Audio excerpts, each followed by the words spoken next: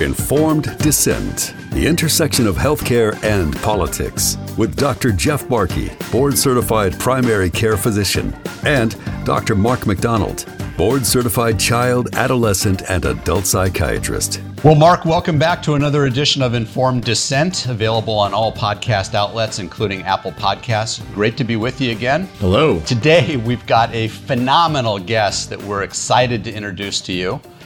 You may not know his name, but you certainly know his company, and his company is Babylon Bee, that is supposed to be parody, although I'm not sure these days that you can really tell the difference between reality and parody. And that, of course, is the founder of Babylon Bee, and that's Kyle Mann, who recently had his company banned from that Twitter platform. And Kyle, great to be with you. Thanks so much for coming on Informed Dissent. Yeah, thanks for having me, guys. Update our audience. Where are you with Kyle versus Twitter? Well, there's a couple different things there. There's Kyle versus Twitter, and there's Babylon Bee versus Twitter, because I got personally banned from Twitter shortly after the Babylon Bee got banned from Twitter. But I managed to sneak back on somehow.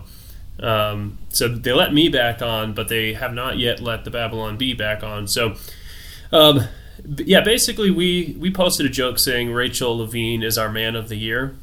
And that was after Rachel Levine was named one of the women of the year. And I think that was by USA Today. So we kind of ran a parody of that. And, you know, we're kind of of two minds about this. You know, there's a little nuance there. It's upsetting that we're banned for... kind of stating this biological truth that a man is a man. At the same time, you know, it's satire. It's a joke. It's not really meant to be this big, bold statement. It was just kind of funny that, you know, people could obviously look at the USA Today Woman of the Year thing and just say, this is so absurd on its face. And for us to just kind of dryly point that out with satire, that got us kicked off of Twitter. So it should be concerning to anyone when you're getting kicked off of social media platforms that are supposedly pro-free speech, you know, for telling a joke. The reason I personally got banned is that then I went on Twitter and said, maybe Twitter would be okay with the Babylon Bee if we just threw some Uyghurs in a concentration camp. Because obviously China's spokespeople are still on Twitter, the Taliban is still on Twitter, you know, Russia is still on Twitter, and they're actually killing people, you know, but for us to tell an insensitive joke, that crosses the line for them. So that's the position we're in. Now, the problem here, of course, is that Twitter wants us to delete the tweet, thereby acknowledging, according to their terms of service, that we committed hateful conduct. And if you read their description of hateful conduct, it's things like, you know, you've incited violence against people and harassed them and all this stuff that we did not do. So we're refusing to delete the tweet, and we're kind of in this standoff mode where we have submitted a couple of appeals to Twitter, and those appeals have been denied. So we're going to kind of escalate and go up the ladder and see if we can talk to someone at Twitter, and then go from there. So hopefully we'll get access back to our Twitter account at some point here, but we're willing to hold out and stand on principle and not actually delete this thing. I think that's clearly the right thing to do. And to be honest with you, Kyle, I'm feeling really inadequate because a lot of good people have been banned from Twitter, and I haven't been able to get myself banned yet. I even retweeted that tweet of yours and still nothing. So I'm really feeling like, you know, I'm underwhelmed here and inadequate in my Twitter responses. You know, physicians have also had a lot of difficulty during this pandemic with their message being censored, with being banned from various social media platforms when we speak against the mainstream media and the typical authority, and comedy as well. So it's really unfortunate that we no longer are allowed to participate in comedy. And if the Oscars are any example, I think comedy, unfortunately, is dying in this country right now. Yeah, that's really concerning. You know, obviously you saw at the Oscars, someone getting slapped for telling a joke that someone in the audience didn't like. I don't know if that's any broader commentary beyond just that, you know, Will Smith was really angry. But there is definitely this feeling in the air that that comedy's become unacceptable in the public square, and at least comedy that's pointed in the wrong direction. You never see threats of The Onion getting pulled. You never see threats of the late night show people getting pulled, no matter how crass or over the line their jokes are. So it certainly seems to be targeted in one direction right now. Yeah, no, absolutely. And we so appreciate what you do to give, it's almost like tension relief to see you post something that we're all thinking. And you do so, I think you do so in a fairly classy way. You're not mean-spirited. You're not personally attacking people. There's a recent post of yours that was one of my favorite, and that is the 12 signs to look for to see if you're a woman.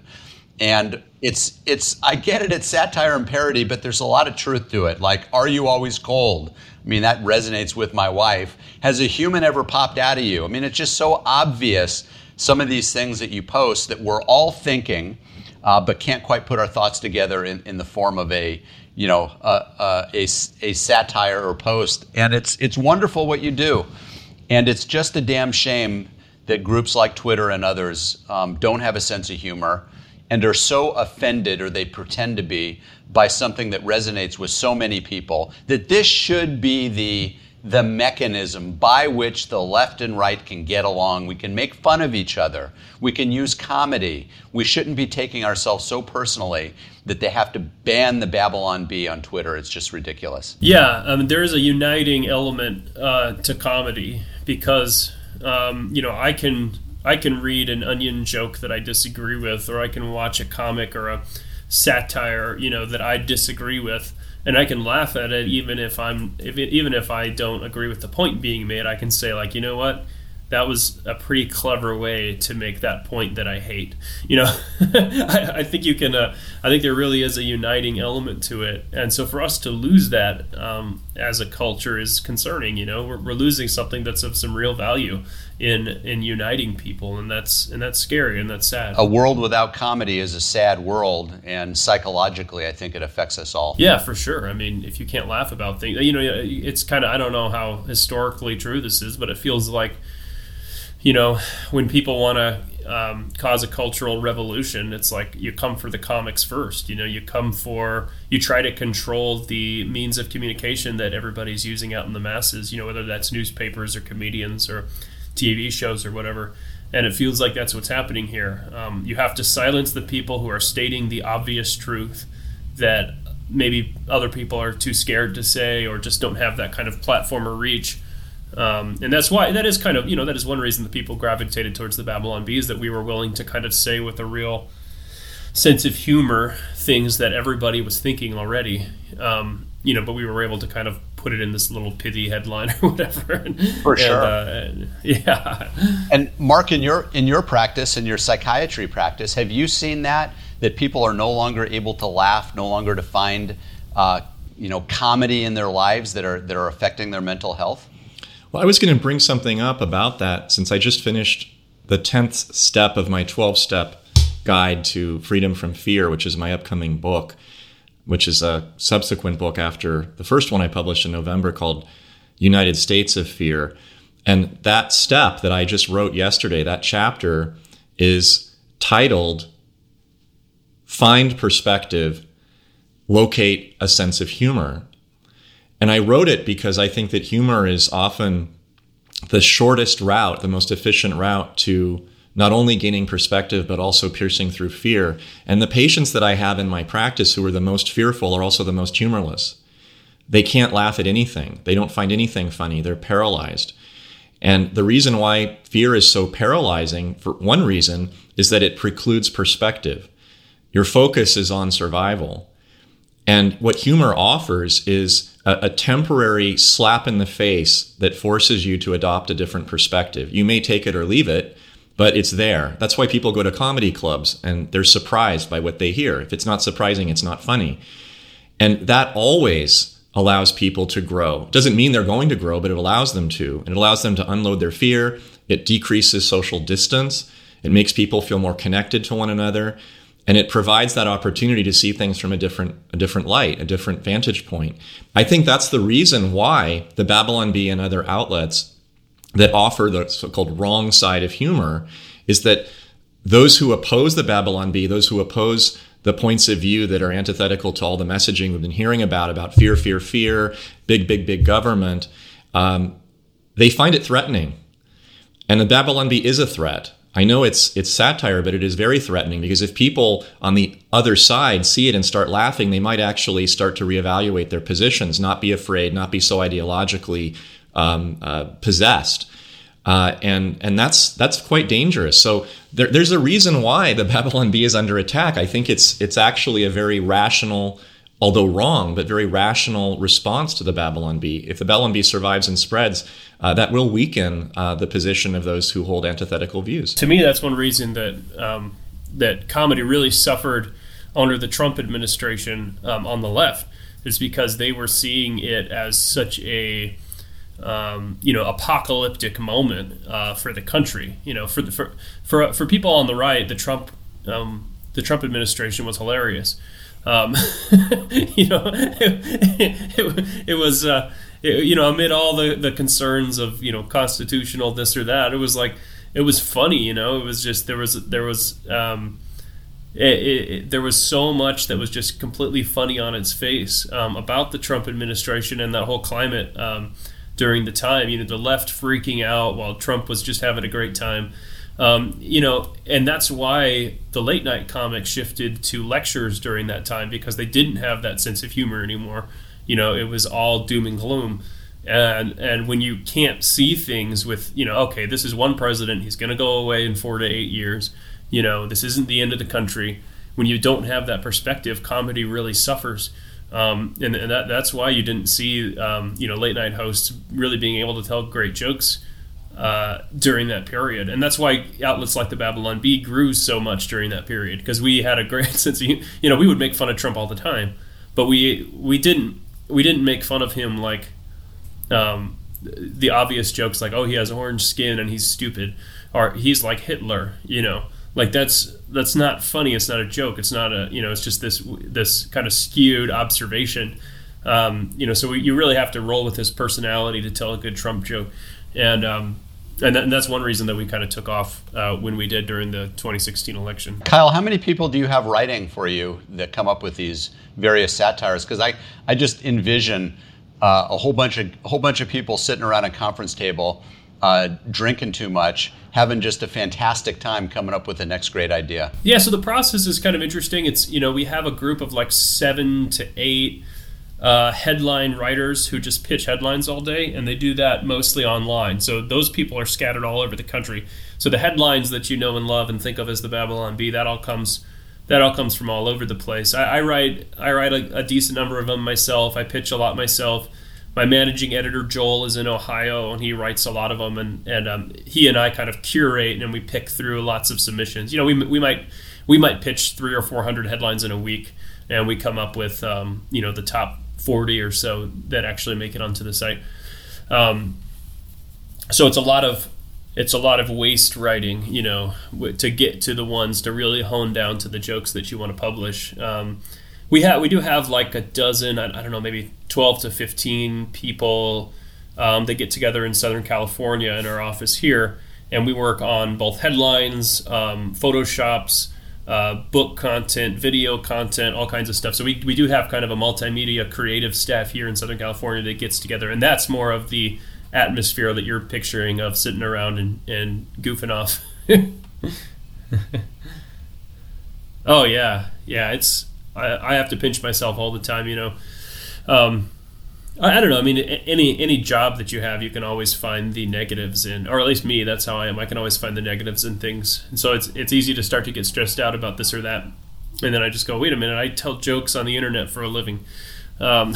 Things are pretty good. So all things considered. Can you give us a preview of a headline or two that's going to be coming out? Let me take a look in the old drafts folder here. It's coming out. Not a good look. Clarence Thomas currently hearing oral arguments in a Trump 1 hat. That is great. I love it. Yeah, I think that's coming out today. So there you go. And what's your? Do you have a favorite that you've come out with over the last several months? In the last year or so, we did the celebrities spell out "We're all in this together" with their yachts. Right. And it had, the Photoshop. It got fact checked. Like Snopes did a big old in-depth fact check of it because everybody thought it was real. And that was a fun one because, we were talking about the uniting power of comedy.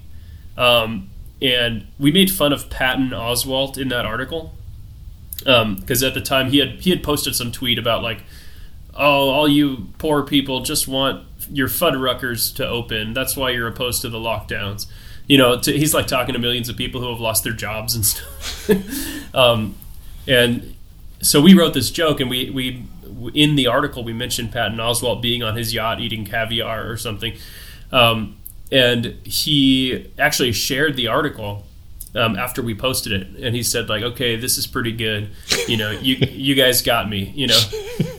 And I thought that was a really cool moment just to kind of see that, when people don't take themselves so seriously, you really do start to respect him and say, oh, we went in kind of hard after him, but you kind of appreciate him a little more after that. Who is Patton Oswalt? I don't know him.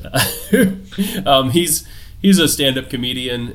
He was in Parks and Recreation, some other stuff. Okay. And he has a lot of money. I'm looking to my coworkers. King of Queens? He was in King of Queens, apparently. Didn't see that one. Gotcha. What's next for Babylon Bee? We got a lot of fun stuff we're working on right now. Last year we put out the Babylon Bee Guide to Wokeness, which was a big kind of bestseller for us. I bought 3 copies, by the way. I gave them to my family and friends. Oh, wonderful. Yeah, and I'm a subscriber to the Bee as well. I love your everything you put out. Oh, fantastic. Yeah, that was a good publication. We are continuing the Babylon Bee Guide series. So coming out in September, right before midterms, we have the Babylon Bee Guide to Democracy coming out. That should be great. And it's fun. We go through all the history of American democracy. We go through, the different branches of government, and then we kind of spend the rest of the book talking about elections and how you can win elections, how you can rig elections. With all the fun stick figure drawings, and we're doing a lot more like custom illustrations than this one. So we have a full art team that's just working on some incredible pieces right now. It's going to be a lot of fun. I love it. Well, thank you so much for all you do. I think you're a breath of fresh air, and with a little luck, you'll get the Twitter thing back up and running. But I'll tell you, even without Twitter, I think it has created a storm of activity around the Babylon Bee with all these people that are now banned. Yourself and Charlie Kirk recently got banned from Twitter, and I'm still working on it, but I haven't quite rose to that level. I'm not sure we need Twitter anymore, to be honest with you. And I think as more and more people get banned, more people are getting disillusioned with this so-called free speech media outlet. And let them just continue to preach to the choir at some point as more conservatives are removed from that platform. Yeah, have you seen the Babylon Bee headline that's pathetic conservative hasn't even been banned from Twitter yet? That's me. That's right. That's funny. We wrote that about you. No, it does feel like kind of this flashpoint where we took this stand, and we weren't really trying to take this stand to go like, let's start the big culture war thing. We weren't really doing this to like get people to rally around us or anything. But when we did, we just found that people really respected our decision to like not delete this tweet and sacrifice a large, 1.5 million audience of Twitter followers, just because like. And it really is just this issue of conscience. Like, we can't delete this tweet because it goes against our religious beliefs. It goes against our philosophical worldview. And we didn't commit hate speech. We didn't commit hateful conduct like Twitter's accusing us of. So it's been really cool to see some big names rally around us. I think Jordan Peterson was sharing the headline and saying, this is ridiculous. And, Tucker Carlson shared our tweet and then he is also locked out of his Twitter account right now because he shared our joke, and he's refusing to delete it. So it's been cool seeing these big names, and then you see what Elon Musk is doing, like announcing, like, I might be getting into the social media space, and that was kind of tipped off and prompted by all of this. So it's been really cool just seeing like, wow, we're part of this big thing, and that's been a humbling experience because we don't feel like we're the ones. We just want to tell jokes on the internet, like. We're not trying to be the center on the front lines of the culture war or anything, but here we are, just by taking that small stand, I guess. Kyle, have you been threatened personally? No, not personally. Once in a while you get a weird email or something, and you're like, that's a little concerning. Or you get phone calls and people that you're like, how'd you get this number? Like that. That's kind of that's happened. But no, I've never had like Antifa outside my house or anything like you might expect living in Southern California. But no, we've never had anything. We've never had anything like that happen. And again, I think there's a misconception that the entire left, all liberals, all progressives are so mad at the Babylon Bee and at comedy in general. But I don't really think that's the case. Like, I think there is a very small fringe that is very vocal on Twitter, that controls a lot of the big tech companies and media, that makes it that tries to paint it that way. Most of the people I know in my life who are progressives, or that even people that I don't know that I've interacted with online, most of the comments I get are like, I disagree with your guys' politics, but I really like your guys' sense of humor. Like, that's, most people get that, and that is the unifying power of comedy. And I think most people do get that. It is mostly this fringe group. What are the statistics on Twitter? Like, what, 20% of the country even uses Twitter, and only 5% of those people post 95% of the tweets. I probably messed up all those figures, but it's something it's something in that ballpark. Are other people now tweeting out the Babylon Bee, and is your satire still getting through? We've definitely lost traffic from the Twitter side. We are seeing, I am seeing about the same, maybe even more, people independently sharing our links. But we lose. You do lose a significant. Like, we did have like 1.5 million followers. So I do think there's people that don't even know that we're gone, or like maybe are going, hey, what the heck happened to the Babylon Bee, and just haven't happened to stumble across news stories about the suspension.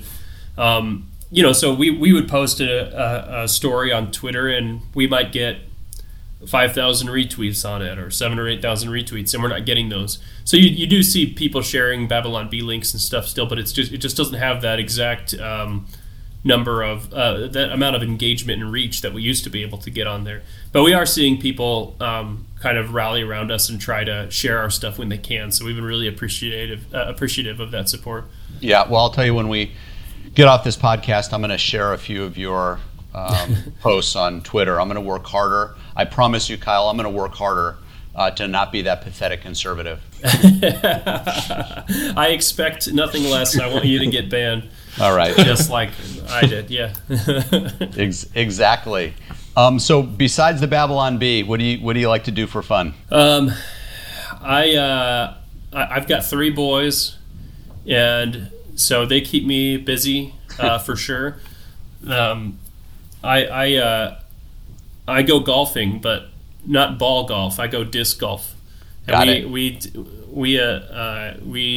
distinguish ourselves from the ball golfers. So we get offended if you call it regular golf, because what are you saying, that we're irregular golf? But no, I do stuff like that, and we live in Southern California. It's just beautiful. I love to just go outside and do whatever there. So I'm also a total tabletop game nerd. I'm sitting next to one of my board game shelves right now. So I've got I own like 500 board games.